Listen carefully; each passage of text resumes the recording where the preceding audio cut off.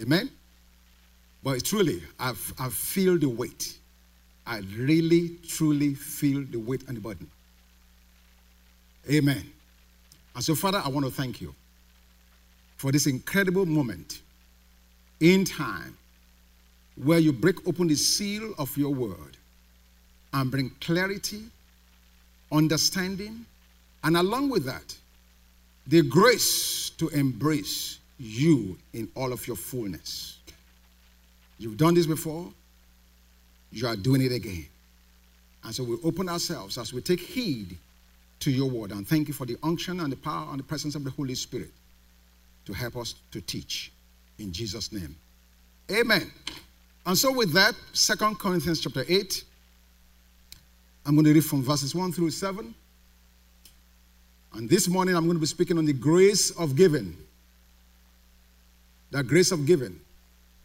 Moreover, brethren, we make known to you the grace of God bestowed on the churches of Macedonia, that in the great trial of affliction, the abundance of their joy and their deep poverty abounded in the riches of their liberality. For I bear witness that according to their ability, yes, and beyond their ability, they were freely willing, imploring us with much urgency that we would receive the gift and the fellowship of ministering to the saints. And not only as we had hoped, but they first gave themselves to the Lord and then to us by the will of God. So we urged Titus that as he had begun, so he will also complete this grace in you as well. But as you abound in everything, in faith, in speech, in knowledge, in all diligence, and in your love for us, see that you abound in this grace also. So let's just stop there for right now.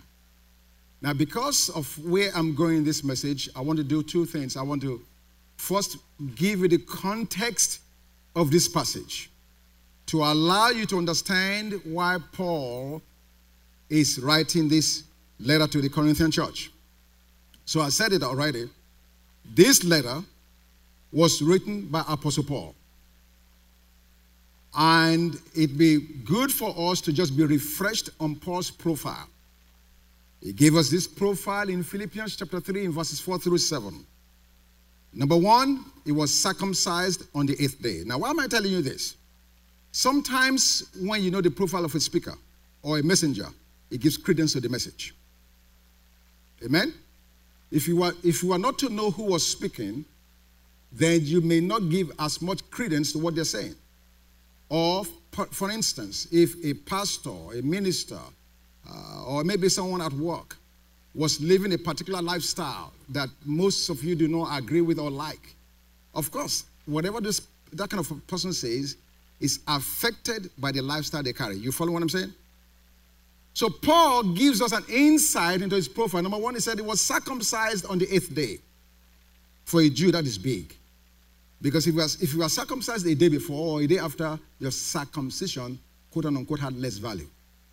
So he reminds us that he didn't miss circumcision. It happened on the 8th day.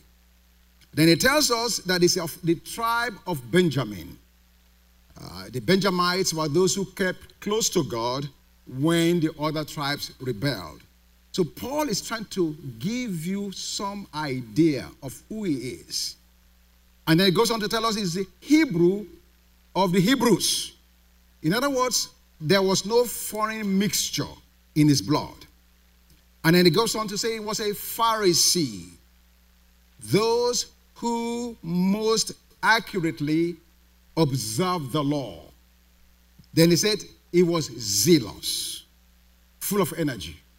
And lastly, he says concerning the law, blameless.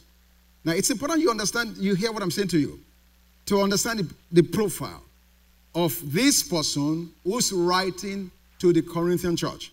Amen? And then let's go now and look at the profile of the Corinthian church itself. The Corinthian church, from looking through scriptures, number one, we know they were carnal. Let's go to 1 Corinthians chapter 3. They were a carnal church. 1 Corinthians chapter 3. And I, brethren, thank you very much, could not speak to you as to spiritual people, but as to carnal, as to babes in Christ. I fed you with milk and not with solid food.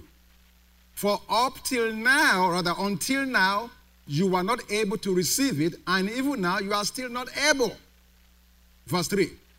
For you are still carnal. Now, would you like to get a letter like this from?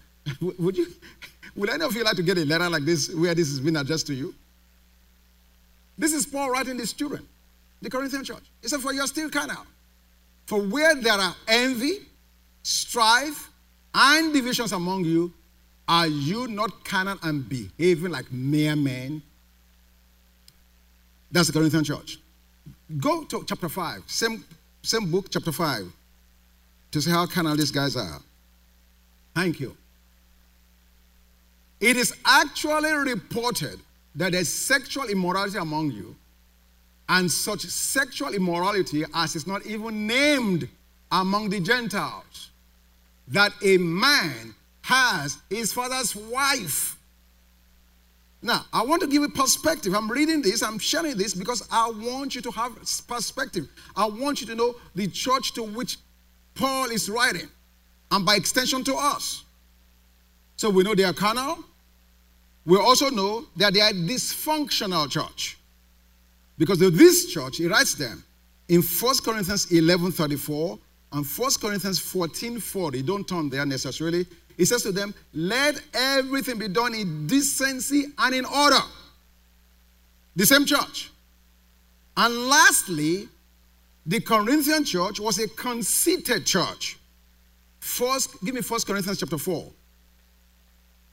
Verses 7 and 8 in the Amplified.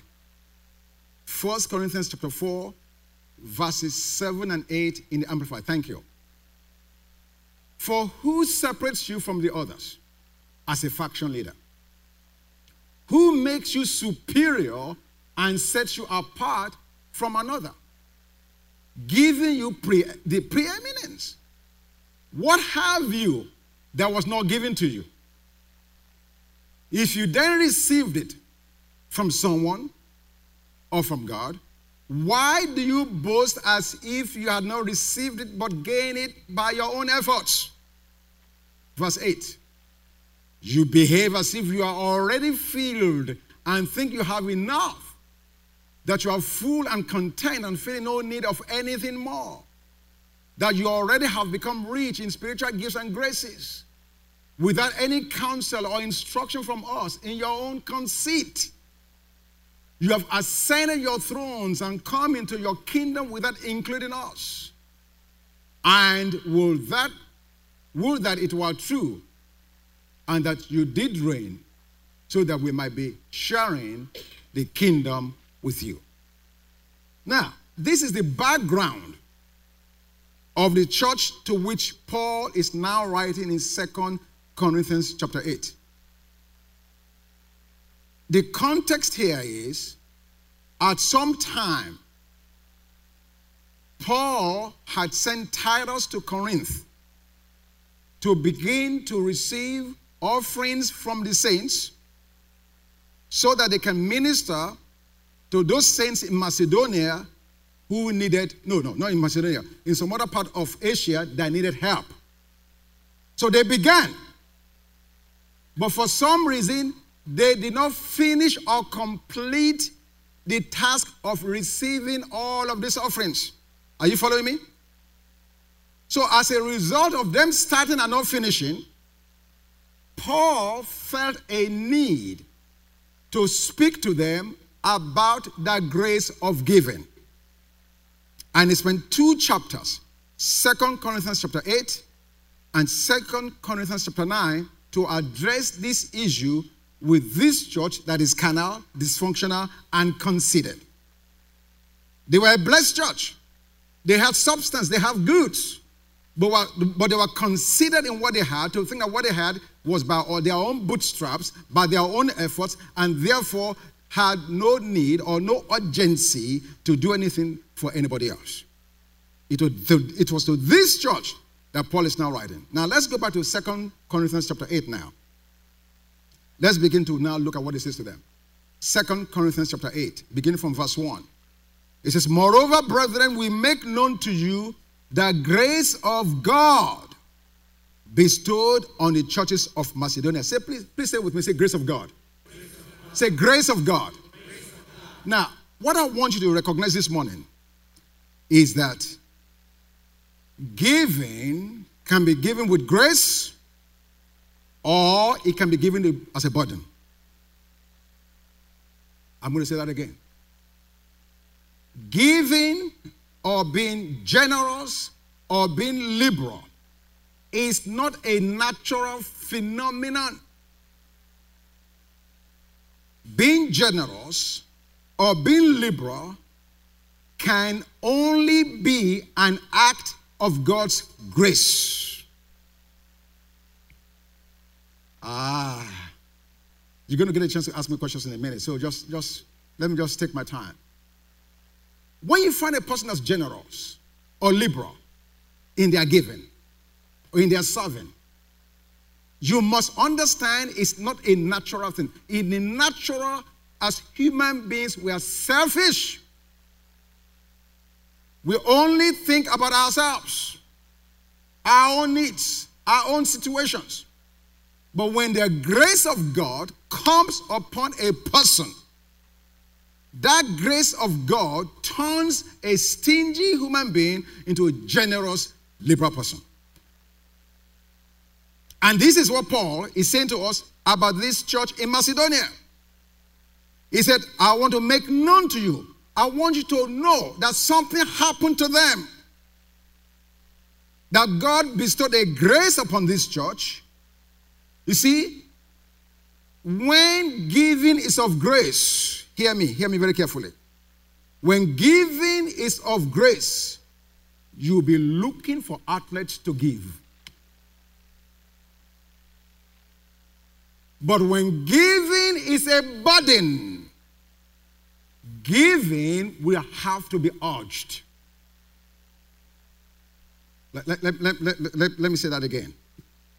When giving is in grace, nobody has to tell you about giving. You'll be looking for outlets, ways, and places to give. Why? Because now this giving is not something you're doing from outward out. It's something you're doing from the inside out. Something within you is motivating you, prodding you that you need to reach out and be a blessing. And you not have to wait for a man, a woman, a situation. You'll be looking for the means of what to do and where to do it. But when it's a burden, it will have to be urged. I want us to understand something about grace and the grace of giving. I know you've heard people sing, and you say, my goodness, he or she is graced to sing. You've heard people preach, and you say, my goodness, what a grace to preach. What I'm saying to us this morning, just as there is a grace to sing and a grace to preach, there is a grace to give. And that's the message Paul, with his understanding and revelation of the Lord Jesus Christ, is bringing to this Corinthian church, who had a lot of goods, but were conceited in thinking that what they had belonged just to them, and that they earned it and they own it. Amen? Now, let's read on in 2 Corinthians 8. I've got to move. In verse 2, it says that in a great trial of affliction the abundance of their joy, their deep poverty, abounded in the riches of their liberality. For I bear witness that according to their ability, yes, and beyond their ability, they were freely willing. Say freely willing. That is huge. That is huge. I hope that God will help me to get there this afternoon, or rather this morning, to emphasize that a little more. These guys, watch what Paul said. They were in deep affliction. They were in deep poverty. On the natural equation, that is a disaster for offering. Affliction and poverty don't go hand in hand with receiving a good offering in the natural. But in this case, because of the grace of God that was upon their life, they looked beyond their poverty, looked beyond their affliction, and not only that, they were not urged to give, but they were freely willing. My prayer for us, everyone under the sound of my voice, that we will make the transition from being urged to give to get to the place where we freely are willing to give. That the grace of giving will come upon every man and every woman. We are the giving to God who's blessed us, who's given us everything that pertains to life and godliness will cease to be a struggle. Where we'll see the agenda of God as an agenda we need to get involved with, and the grace of God working in us to allow us to be a blessing and be a part of that agenda in Jesus' name. So, moving on very quickly. In verse 4, they were imploring us with much urgency. Did you see this? They were imploring. These guys came to the apostles in Macedonia. They were imploring us with much urgency that we should receive the gift and the fellowship of ministering to the saints. My goodness. And this is what I'm saying to us, that where grace is really in operation, you will see an increase in people's willingness to give. Because of the grace upon them, they were begging the apostles, let's participate. Help us. Please, make sure we get a chance to give. We need that grace. The body of Christ needs that grace right now. Verse 5. And not only as we had hoped, but they first gave themselves to the Lord, and then to us by the will of God. Let me just start breaking this down. Let's just move on, because I can sit here in this passage and just come there for a long time. The grace of God leads us to give beyond our abilities. God's grace comes upon us in such a way that we are able to do more or do beyond what we think was possible. We already see this in the book of 1 Kings with the widow of Zarephath. I don't want to go back there again. We dealt with that at the beginning of this series of teachings. We saw that with Jesus and the widow that gave the 2 mites, where Jesus says she's given all. So now, let me move to the real heart of this message. We've seen what Paul said to the Macedonian church. We've seen how they were freely willing their giving. We've seen how they gave beyond their ability because of the grace of God upon their life. We saw all of that. Let me talk to us now for the next few minutes about tithes.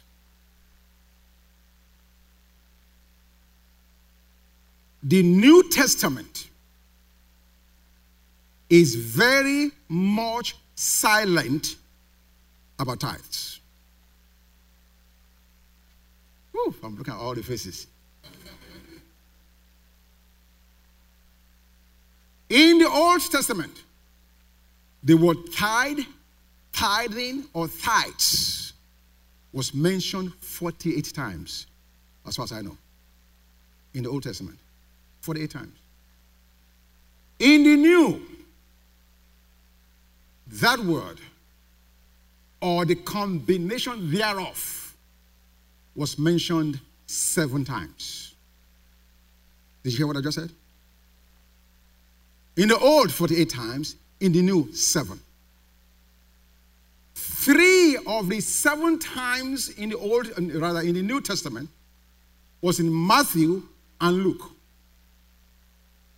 where Jesus was speaking to the scribes and the Pharisees really in disdain. It wasn't really complimentary what he was saying to them about tithing in those passages. Now, the other 4 times happened in the book of Hebrews chapter 7. What is interesting? What is important about this? First of all, you must understand that Jesus, the Bible says in Galatians 4:4, that when the fullness of the time was come, God sent his son, made under the law. Did you hear that? To redeem those that were under the law. So where was Jesus made? Under the law. Let me ask that question again. Jesus, when he functioned, did he function under grace or under the law? Under the law. Galatians 4:4 makes it clear. God sent his son, Jesus, who was what? Made under the law to redeem them, us, from under the law. Then the book of Hebrews, in chapter 7, you must understand what the book of Hebrews stood for. The book of Hebrews, the entire book of Hebrews, was a book written to early Jewish believers who were there during the days of Jesus, and now Jesus has died, ascended into glory. They had a remembrance and understanding of what they did in the old. They are now in the new, but there was persecution for them to come back to what they used to be a part of. It is to those group of people that the book of the Hebrews was written. Now, I'm going somewhere with this. Under the law, tithing was an obligation. Say obligation. What is an obligation? Something you owe. Something you owe. You had to pay it. It was an obligation. In fact, in Malachi chapter 3, not only was it under obligation, it was under the obligation with a threat of a curse. As I'm speaking today, churches all over America, there are pastors that's receiving tithes with the threat of a curse. Will any man rob God? And then they go on to say that if, of course, you rob him in your tithes and your offering. You know the scriptures, Malachi chapter 3, verses 8 through 10. And are you cursed with a curse? Nobody here is cursed. Praise God, you are not cursed in Jesus' name. But so under the law, tithing was an obligation, or if you will, a threat. You are compelled to do it. It's something you owed. And if you did not do it, you came under the threat of a curse. Tithing is also a fixed and known quantity, 10%. Now, those that make the case for tithing today under grace use the scripture or the passage in Genesis chapter 14, where Abraham met Melchizedek on the way back from battle. And the Bible says he gave Melchizedek a tenth of all. And of course, that happened before the law in Exodus chapter 19 onwards. You understand what I'm saying? That is true. But may I submit something to you this morning? That there's a difference between a descriptive scripture and a prescriptive scripture. Did I say that correctly, Ms. Tonya? Descriptive meaning God gave certain scriptures to describe what happened. Are you hearing what I'm saying? Man, are you guys listening or are you just looking at me? Okay, I just want to make sure. Descriptive. God described for us what happened with Abraham. And mind you, Yes, Abraham gave a tenth to Melchizedek. But the tenth he gave, Brother Derek, did not come from his earnings. Melchizedek went to battle, took a plunder from the battle, and gave a tenth from the plunder, not the rest of his flock and silver and gold. So when God put that in the scripture, that was a descriptive event, not prescriptive. If it was prescribed, it will be as a command. Are you hearing what I'm saying? You see the difference? When Paul says to the Corinthian church, that grace upon Macedonia, let that grace be upon you also. That's prescriptive.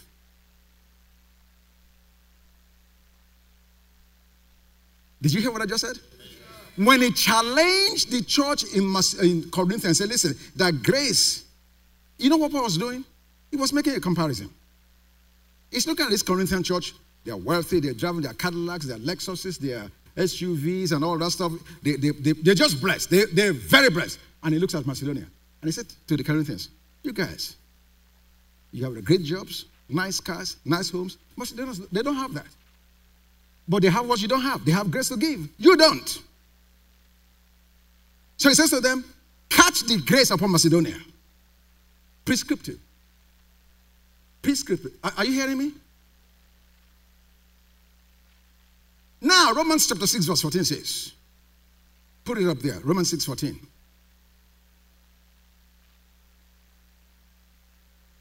For sin shall not have dominion over you. Why? For you are not under the law. Say, not under the law. Say, not under the law. But under grace. Now, let me ask you this. How many of you want to go back and be under the law? No. We're not under the law, but under grace. Give me Galatians chapter 3 from verse 10. Galatians 3:10. Thank you. For as many as of the works of the law are under the curse. For it is written, cursed is everyone who does not continue in all things which are written in the book of the law to do them. Go on. But that no one is justified by the law in the sight of God is evident. Say no one. Say no one. Say no one is justified by the law. Absolutely not. You are looking at it in scriptures. I didn't make it up. No one is justified by the law in the sight of God is evident, for the just shall live by faith. Go on. Yet, the law is not of faith. Oh, hear me good. Hear me good. The law is not of faith. The law is not of faith. The law, if I'm tied just to tithing as 10%, that is a law. It does not take any faith to just find 10% and give it. There's no faith in it. Every dollar I get, 10 cents, that's the law. I give it, no faith. No faith. That's why many people are giving in the body of Christ and they're getting no results. Because whatsoever is not of faith is sin. Yet the law is not of faith, but the man who does them shall live by them. If you put yourself under the law and you're doing the things of the law, you've put yourself under that law, and therefore you are not going to get the result that God wants. Verse 13. Christ, hallelujah, has redeemed us from the curse of the law. Why are you going back to the law that God has redeemed you from? Why did he come? Is this making any sense to anybody? Christ has redeemed us, past tense. Say we are redeemed. Say we are redeemed. That is if you are born again. If you are not born again, you are not redeemed. But if you are born again, you are redeemed from the curse of the law. Having become a curse for us, for it is written, cursed is everyone who hangs on a tree. Oh my goodness. So now, Pastor, what are you saying? are you saying about tithing? I'm saying to you that tithing is under the law. And I'm saying to you that in grace there is liberty. And I'm saying to you, I know some of you are saying, Pastor, I've been tithing for the last 40 years. I know. I was there with you.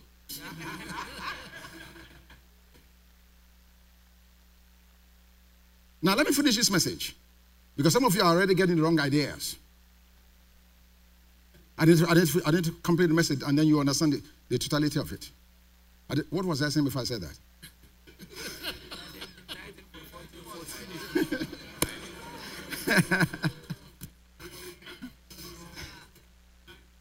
Some of you are saying to me, what then? Do I keep on tithing?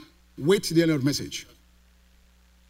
Do I keep on giving? Wait till the end of the message. Because I don't want you to run with a half-baked message. That's part of the problem with the body of Christ today. But what I'm telling you, point blank, biblically and soundly, that tithing as we know it is definitely under the law. Not only under the law, it was given. Are you ready for this? Only to the Jews. The last I checked, I'm not carrying a Jewish passport. Woo, okay, man. Now, what is given under grace? What's the difference? What's given under grace? I'm glad you asked, even though you didn't ask. Number one, given under grace means you give yourself to God.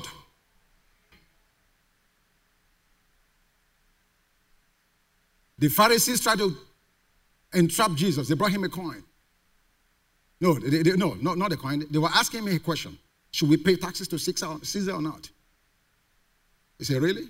We're going to go there? Bring me a coin. They brought him the coin.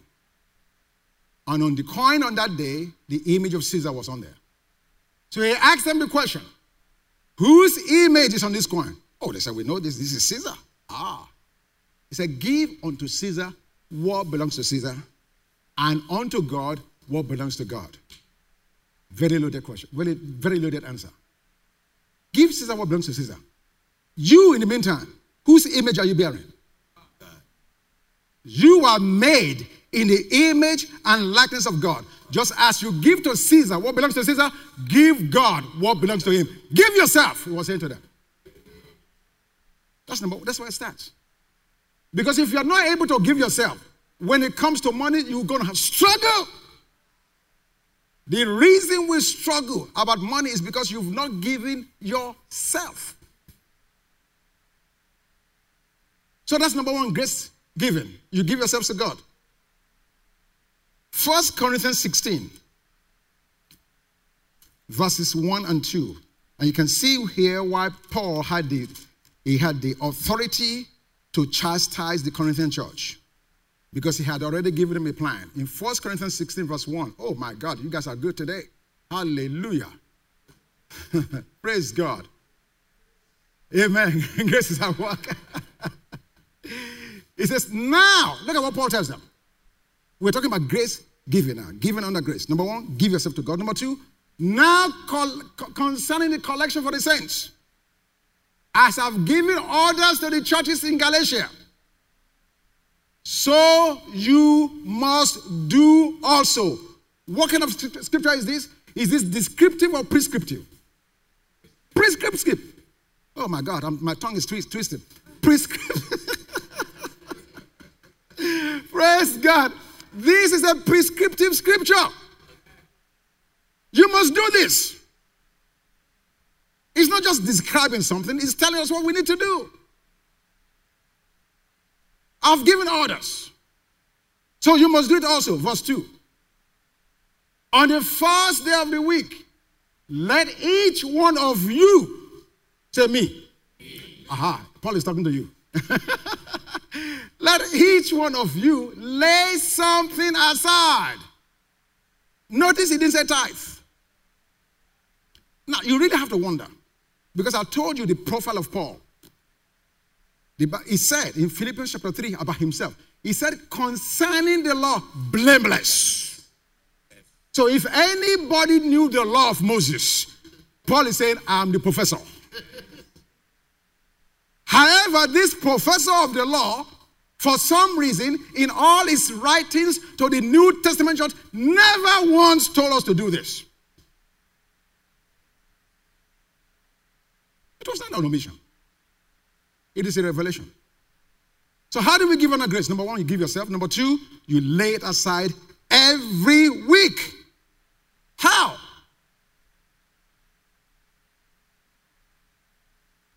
Verse 2. Verse 2. On the first day of the week, let each one lay something aside, starting up as he may prosper. Wait a minute. Give me King James. Are you serious? Is that the verse? Give me King James. Thank you. Thank you, Mr. King James.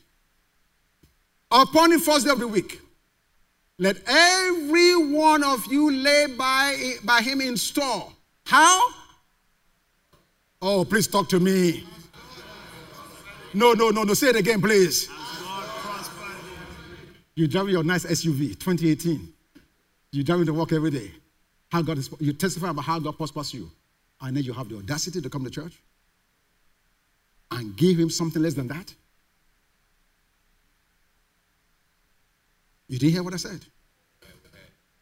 Because I'm about to get into your business now. How do we give honor grace? Give yourselves to God, lay it aside every week, and you do so according as how God has prospered you. Now let me break that down, as we say in my village, well. Under the old system, in the old covenant, there are 5 major offerings that God gave Israel to use to worship.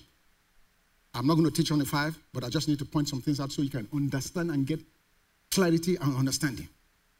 The burnt offering, the meat offering, peace offering, sin offering, and trespass offering. 5 major offerings. All 5 give us an insight to the life and ministry of the Lord Jesus Christ. All 5 depicts for us the sacrifice, the price that Jesus paid in full for our sin. All 5 point to Jesus. Do you get that so far? I'm not going to go deep on you at all. Okay? On the meat offering, some translations refer to it as meal offering, M-E-A-L. Others as grain offering, G-R-A-I-N. Other newer translations still as cereal offering, C-E-R-E-A-L. But in the original King James, it is called the meat offering. We find this in Leviticus chapter 2. Please, let's go there. Leviticus chapter 2. And give it to me in the NLT. You need to understand what Paul just said to the Corinthian church in 1 Corinthians 16:2, where it says they give according as how God has prospered them. When you present grain offering, that's the same as the meal or meat or the cereal offering. Are you hearing me? When you present a grain offering to the Lord, the offering must consist of choice flour. You have to pour olive oil on it, sprinkle it with frankincense. Give me verse 4. Verse 4. Thank you. If your offering is a grain offering baked in an oven, say baked in an oven. Baked in an oven. It's going to make sense in a minute. Thank you. So it gives us what to do. Verse 5. Verse 5. If your grain offering is cooked on a griddle, say griddle. Thank you. It's going to make sense in a minute. In verse 7. If your grain offering is prepared in a pan, say a pan. God has got us covered, honestly. Can you just shout to God before I tell you what it is? Give God a shout. Thank you. Now, the burnt offering represents your total, absolute surrender to God. Your peace offering represents the fact that you are at peace with God as a result of what he did at Calvary. Your sin offering represents God dealing with the sin nature, the power and the ability of sin to entrap you. The trespass offering deals with your practice of sin since your salvation. The meat offering, however, deals with your substance. The meat offering comes out of the soil, the harvest of your crops. That's what it's all about. But look at God's wisdom. He said to Israel, when you bring an offering, which represents your livelihood, you can do it in any of 4 ways. Watch this. Number 1, Leviticus chapter 2, verse 1, you can bring me fine flour. You don't get it from the ground. Fine flour, you harvest your wheat, you ground it. You process it. Not just flour, fine flour. You put your hands in it, it's fine. No lumps whatsoever. Hallelujah. Fine flour. That's one option. Option number 2. If you have an oven, bake it. Option number 3. You don't have an oven, but you have a griddle. Bake it on a griddle. Option number 4. You don't have an oven. You don't have a griddle. You have a frying pan. Fry it in your frying pan. This offering was given according to your property. Yes. You are poor, you have nothing, but you have fine flour. God said, bring it. Because I see your heart, I know you are intent in honoring me. Bring your fine ground flour and I'll bless it. Amen. But for those of you who's prospered, you have an oven. There are some ovens this day. If you go to Best Buy, my God, the thing is as big as this house. The oven's stuck to you. You talk to the oven, it opens itself, put the food on me. It's crazy. The appliances they're making these days. I went to one of the brothers' house in this place, the refrigerator, stainless steel. I kid you not. That thing is as wide from here to here. I said, what are you going to put in this thing? I mean, crazy stuff. This is the idea. If you don't have money, you can get that. If you are not blessed and prospering, you can't buy that kind of appliance. So God is saying, if you are blessed to have that kind of quality appliance, give me something that's meet up to it. Amen. Amen. And if you don't have an oven, you have a griddle. Oh, you're a lot better than a guy that just has fine flour. Right. Give me something commensurate with what you have. Yes. And if you have a frying pan, I'll take it as well. Give me something commensurate with your level. Yes. How dare we go to work? We get paid all this wonderful salary. You wear all kinds of skins, shoes, skin, coat, fur, the whole 9 yards. And then you come to church and say, God, you know what? I don't feel good today. I'll just give you a tip. We are hiding under the tithe. Yeah. We have been hiding for too long under 10% when God owns all the 100%. Amen. He's saying, give me according as I have prospered you. He's not saying to give what you don't have. But let your giving be commensurate with how I've prospered you. Look at yourself and your next door neighbor. Have I prospered you? Yes. Have I blessed you? Yes. Is your life better than the person that's not born again, yes, that's working on the same job with you? Yes. How dare you come to me and just give me something but because of a law that says 10%?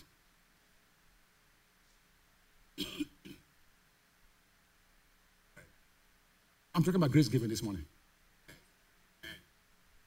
The meal offering was given according to property.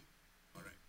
No one there went to God on that day who had an oven and just give fine flour.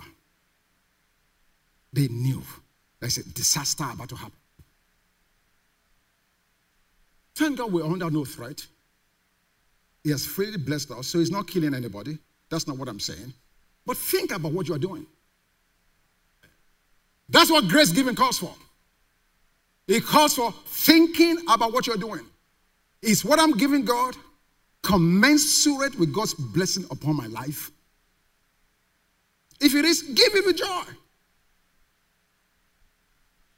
Are you hearing what I'm saying to you? I'm going to take your questions in a minute.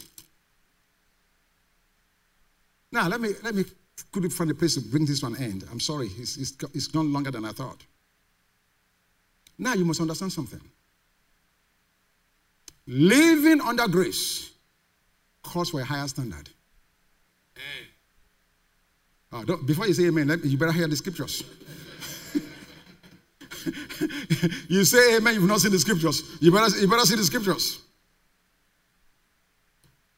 And you can understand why. It's a higher standard because God is expecting for you to live that standard in and through Him. Not on your own. You have help. That's why it's a higher standard. Let's go to some scriptures. Matthew chapter 5, verse 27. Matthew 5:27. Look at what it says. Jesus speaking in the red. You have heard the commandment, law, that says you must not commit adultery. Do you all agree with that? Yeah, under the law.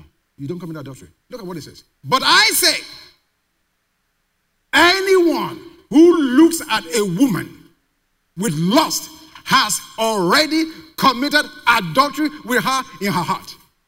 Which is the higher law? You want to hide under the Old Testament? Bring out 10%. I'm hiding.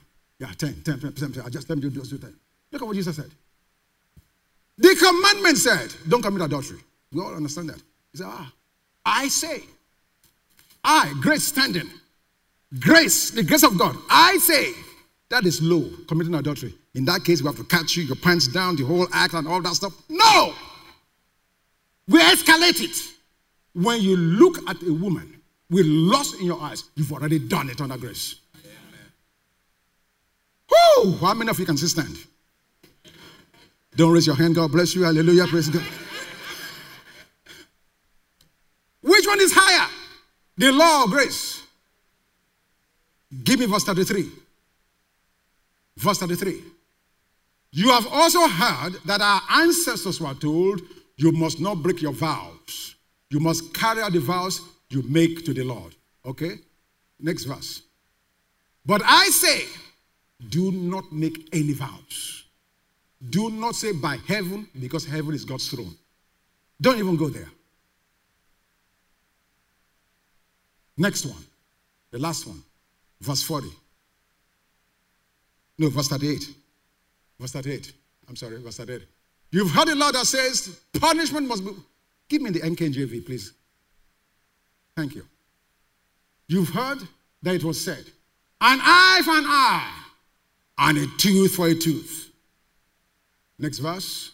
But I'll tell you not to resist the evil person. Which one is harder? But whoever slaps you on your right cheek, turn the other to him and say, slap me again, please. I'm enjoying this slap. Please do it one more time. I didn't say it. This is Jesus. But the reason he's saying that because he will later come to tell us, bless them that hate you. And if that was not true, you would not be able to be saved. You hated God. And he loved you in spite of that. That's enough. That's enough. I don't need to give you any more about the higher standard. You see it already. But let me now leave you with this last word. Acts chapter 5. Acts chapter 5. Verses 1 through 5. You've read this. I've read it. And I tell you, until this past few weeks, didn't make any sense to me. Acts chapter 5, verses 1 through 5. Acts 5. Reggie, Acts chapter 5. Okay. Thank you. I wasn't sure if you heard me. But a certain man named Ananias, with Sapphira, his wife, sold a possession. Go on. And he kept back part of the proceeds. His wife also being aware of it, and brought a certain part and laid it at the apostles' feet. But Peter said, Ananias, why has Satan filled your heart to lie to the Holy Spirit and keep back part of the price of the land for yourself? While it remained, was it not your own? And after it was sold, was it not your own control? Why have you conceived this thing in your heart? You have not lied to men, but to God. Then Ananias, hearing these words, fell down and breathed his last. So great fear came upon all those who heard this news.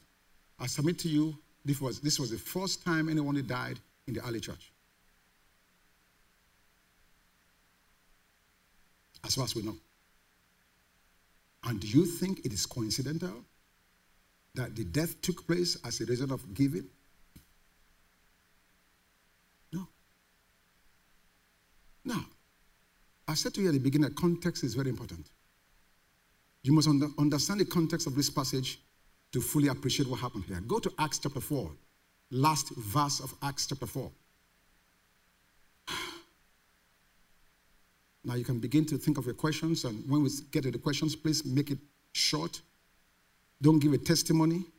Just give your question so we can have time to address whatever other questions everybody has. You understand what I'm saying? Please be disciplined. Ask very relevant questions to what we are talking about. No extra biblical questions. Just what we've talked about. Ask the questions so we can address it. Or if you're going to make a comment, let it be limited to the comments about this subject matter. Amen? Acts chapter 4. Give me verse 36 too then. Thank you. And Joseph, who was also named Barnabas by the apostles, which is translated son of encouragement, a Levite of the country of Cyprus, having land, sold it, and brought the money and laid it at the apostles' feet. Actually, we can go to verse 33. Let me read one verse, verse 33. And with great power, the apostles gave witness to the resurrection of the Lord Jesus, and great grace was upon them all. When grace was in the house, people started doing things that were unnatural. They began to sell lands and bring the proceeds to the church so that the church can distribute to others as they had need. That was what was happening. So verses 36 and 37, Barnabas also sold the land, brought the proceeds. And when Ananias saw that, he must have seen that Barnabas gained status in the church. He sold land, he gave it away. Wow, look at how the pastor talking about Barnabas. That must be good. Praise God. Well, I'll go sell land too. Amen? What's the problem here? He pretended, that is Ananias, to imitate the zeal and the generosity of Barnabas. The impulse to sell his land came from God, but it was counteracted by the spirit of the evil. In other words, it was an atmosphere of grace. God was moving, seeing things happen. Wow, this one sold land, that one sold land, that one sold a house. My goodness, this is the thing to do. Praise God. I'm going to go sell it too. So the Spirit of God moved upon him to do it. But by the time he came back to the church, Mammon. Remember how we started this message? You cannot serve God and Mammon. By the time he got that money in his hand, Mammon said, "Are you kidding me? You are going to actually give all of this to the church? You've got to be crazy. They don't need your money." No, it was his property. He didn't have to give it. Because under the meat offering, in Leviticus chapter 2, it was a free will offering. Nobody asked you to bring it. You do it because you want to honor God. His sin was a double fraud. It was an attempt to serve God and Mammon. He wanted the reputation of being a saint without the reality of holiness. You didn't hear me? He wanted the reputation of being a saint and had no reality of holiness. He wasn't going to pay the price. The sin was in representing the part as a whole. If he came and just said, "You know, I sold my property for $10,000, I'm going to give $1,000, I'm going to give $2,000, no problem. No sin. But he sold the thing and said, he sold it for 10, brought 2 and said, this 2 is what I sold it for. I'm cutting you guys a deal. Let me tell you the implication, and I'm closing. The implication based on the context, everybody was selling, putting their money in the pool and meeting the needs of everybody. So what Ananias was really saying is, I've sold it all, I'm divesting myself of everything I have, now I'm also needy. You didn't hear it. By pretending to have given all, is in essence saying, I'm now qualified for the list of the needy because I've given all away, so now I have nothing left, when in fact it's held back part of the money. And the devil killed him. I pray that none of us will meet that kind of calamity, because, now let me even break that down. People are not dying necessarily, physical death. But businesses are dying, promotions are dying, other things that can happen because you've embraced and had fellowship with Mammon. It's not a good enterprise. You can't win like that. So in short, tithing is under the law. But what God is saying to you and I is to give under grace. Free willingly, asking God to be involved, and don't limit God to 5%, 10%, 20%. Whatever God wants you to do, that's what you do. Father, I thank you for this message this morning. The word has gone out of my mouth. The seed has been sown. Now, Holy Spirit, I'm trusting you to do whatever you please and desire with this. That you move upon the hearts of your people to receive and embrace the grace of giving. The grace of living generously in liberality. The grace of watching you do wonders in our finance because we trust you. You said in your word that when we're faithful over that which is least, you're able to trust us with that which is much. And so, Father God, I thank you for that grace upon this house. I bless you, Lord, in Jesus' name. Amen. Praise God. Woo! A lot more, but I gave you enough. Now, your questions. Your questions.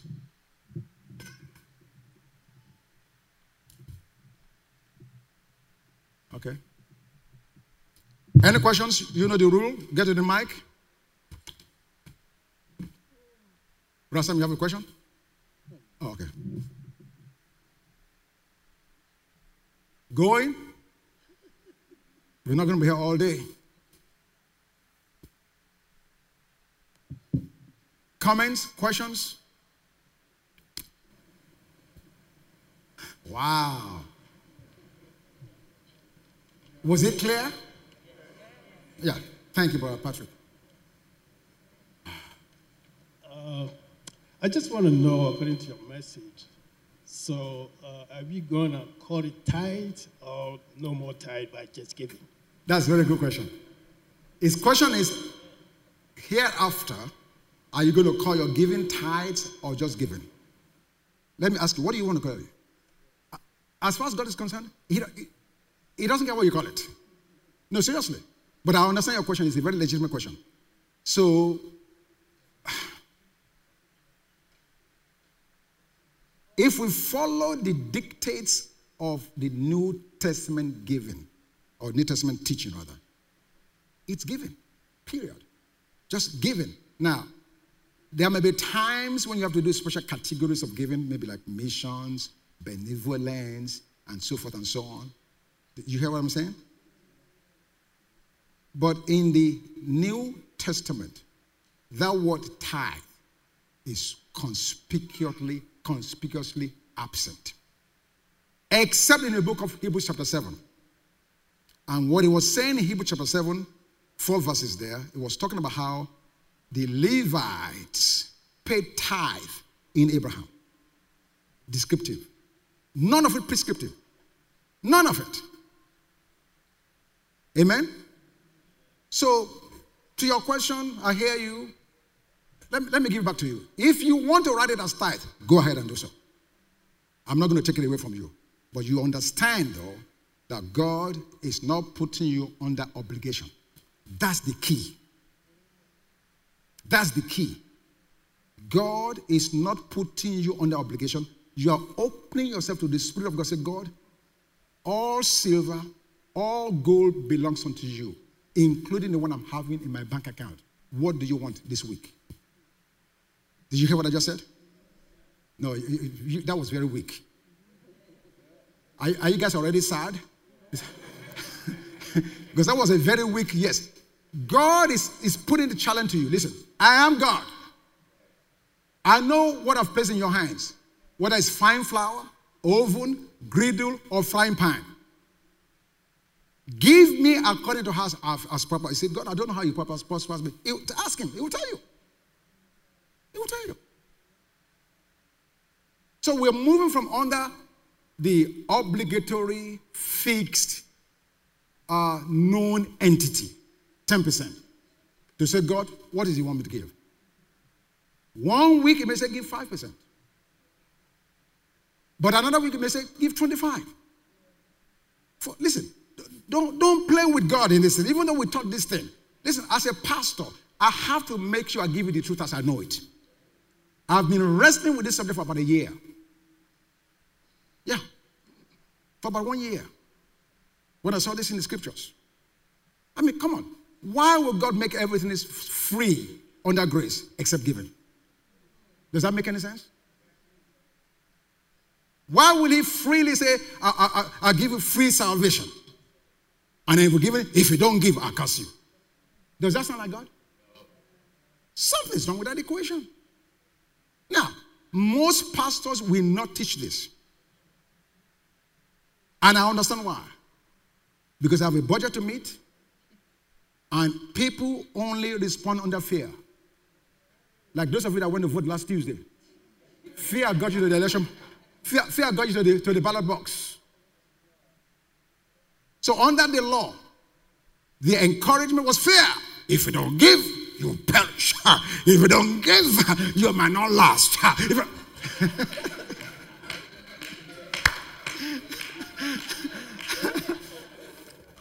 I used to be there. I used to do all of it.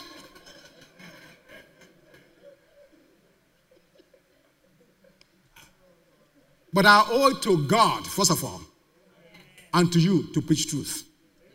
Even at the expense of anything. If nobody comes here tomorrow, I will be able to say, God, I've done what you want me to do.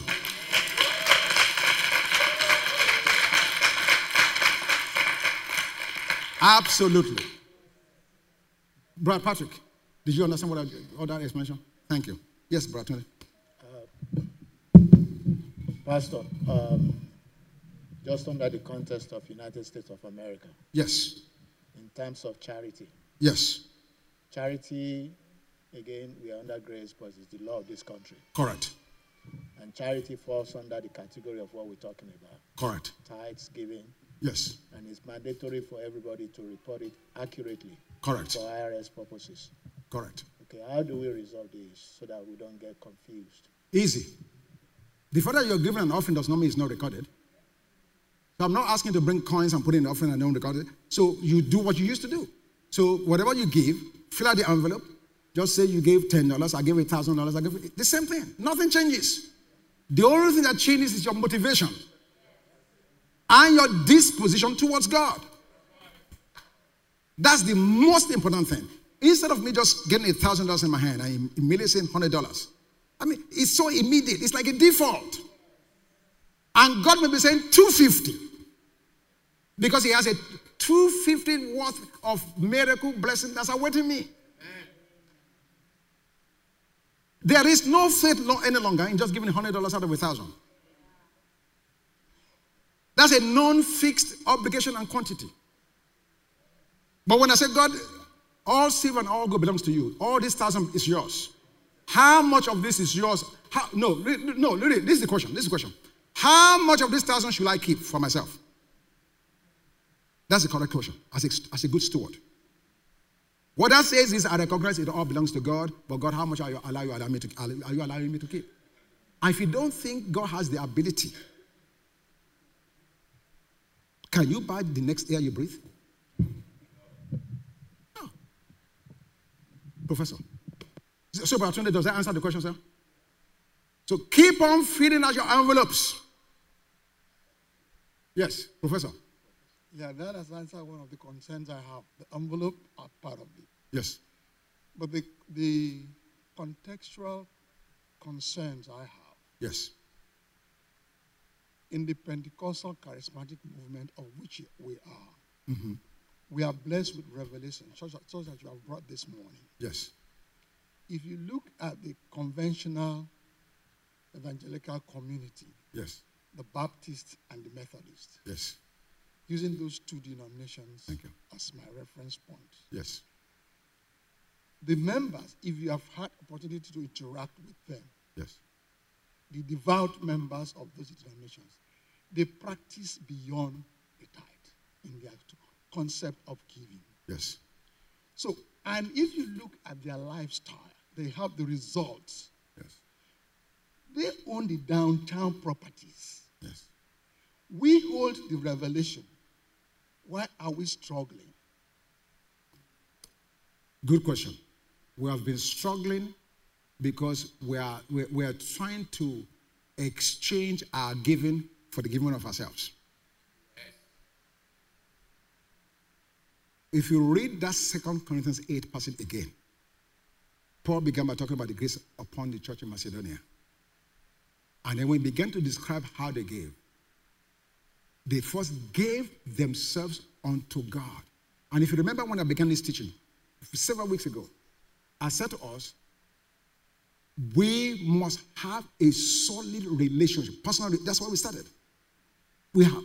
So the charismatic Pentecostal, we are loud mouth. We make a lot of noise.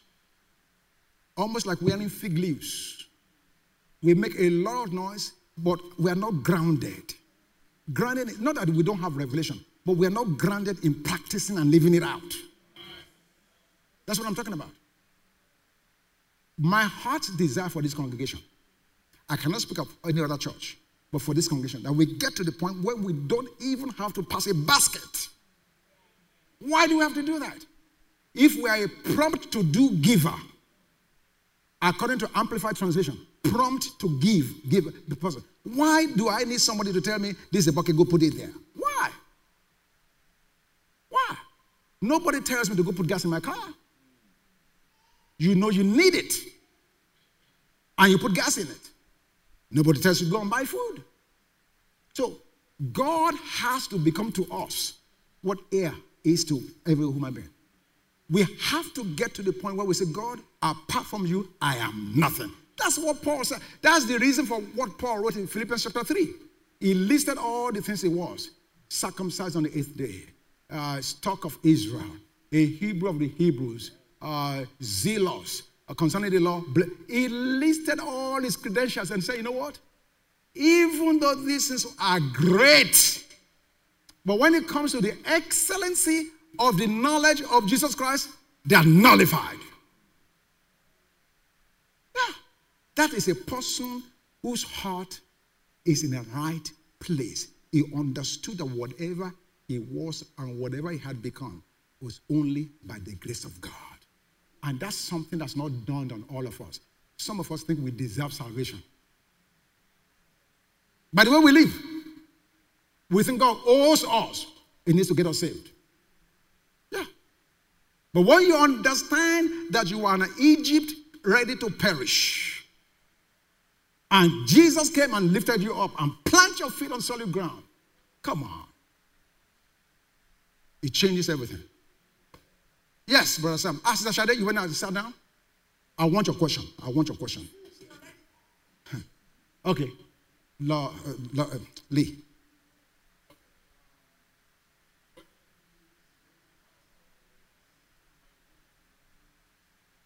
Check. Okay. Cool. So you're in a household. You got two incomes, two different philosophies as far as giving. You have the one spouse that would give pretty much everything that they got. You got the other spouse that is a little bit more restrictive in their giving. Both spouses claim to hear from God. How do you resolve that conflict? You keep on praying. No, seriously. It sounds very simplistic, but I'm telling you that God, that's the answer. Elijah's servant was afraid about the impending danger around him. He was confident that God's angels were around them. And when the guy was fretting and anxious, he just simply said, God, open his eyes that he may see. So you don't argue with your spouse and say, you've got this, you got to have, come on. Don't go into all of that. Don't debate, don't argue, don't fight, don't force. Take it to your prayer closet. Just pray. God, I thank you that I want to honor you. I want to be a blessing to you. Listen, if God put you and your husband together or you and your wife together, you don't think that God can speak to him or her? Come on. If God spoke to an ass and your husband or your wife is not an ass, if he spoke to an ass, he definitely can reach your partner. But you must be resolved not to cause it to become a thing or a point of fight. Rather, honor God and just pray. Yes. Thank you, sir. Deeply touched by the death of Ananias and his wife. Dead,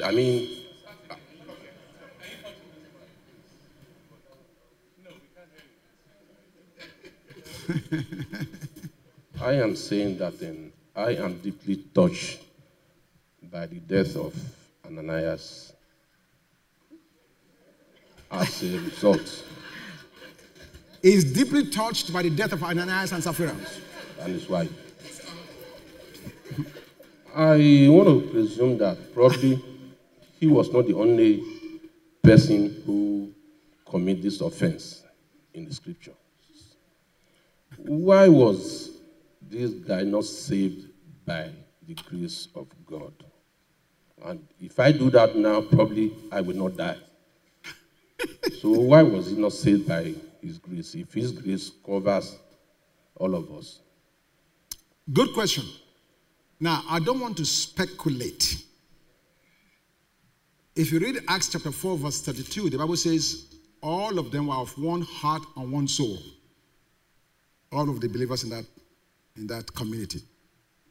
One thing, and again, I don't want to speculate, this is just me now, this is not the scriptures necessarily. That's right. It is very possible that Ananias and Sapphira were not actually born again. Very possible.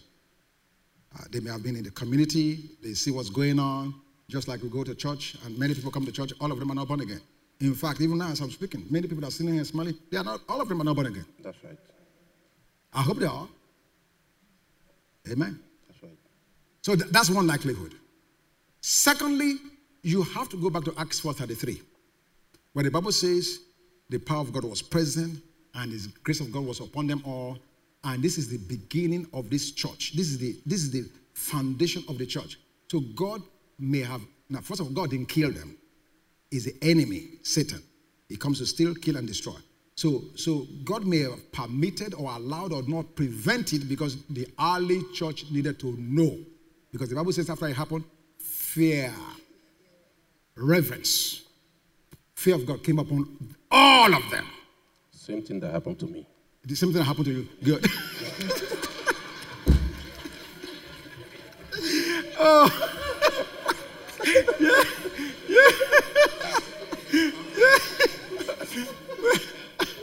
Praise God. Praise God. Yes.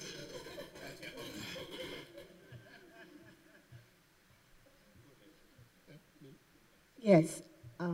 Well, he was here first, but thank you for being a gentleman. I'd like to clarify when you mentioned that, well, from this revelation that you taught us this morning, that we're under grace and not under law. And under the law, it was required that we give 10%. Mm-hmm. But since we're under grace now, my understanding is we should give above 10%.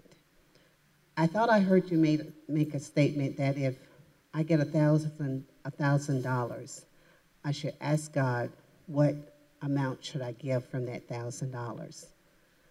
And I think I heard you say, if he says, was it 250 or 5%? I thought I heard 5%. And I'm here to say, if I'm going to ask God, I'm going to know not to give something less than what the people were given under the law. I should give above 10 and above if I had $1,000. Okay. Does anybody remember how I covered that? I just want to make sure you guys are listening. Make sure. Who else has it? Want a contribution? Do you remember what I said? Pardon me? Absolutely.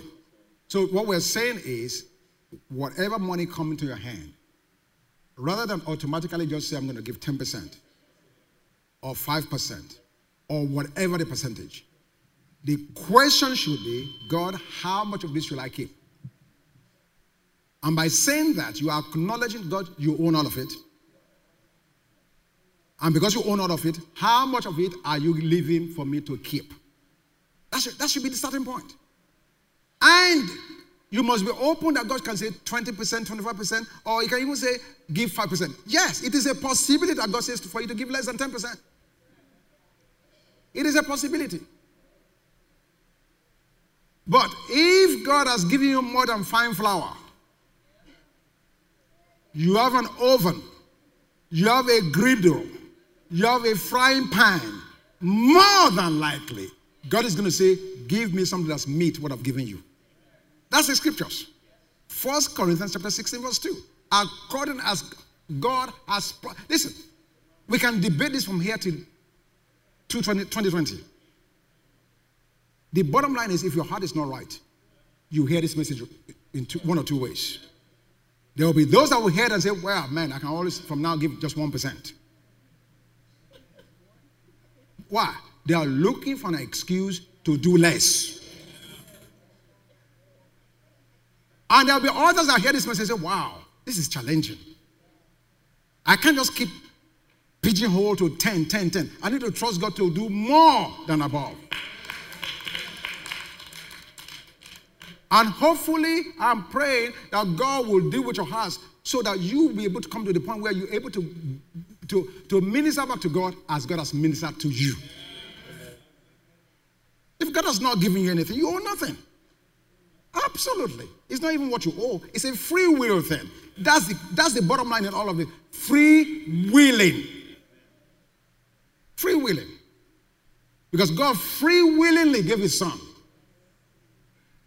And under this dispensation, he's only looking for those that free willingly honor him and give back to him. Amen? Yes. Dr. Onafeka, then. Yes, sir. Yes. Just a comment, first of all, on Ananias and Sapphira. Yes. I want to say that was probably descriptive. That was what? Descriptive? Descriptive, yes. Okay. Not prescriptive. And what they practiced then, which was like communism. Okay. We don't practice that. Okay. We do practice capitalism.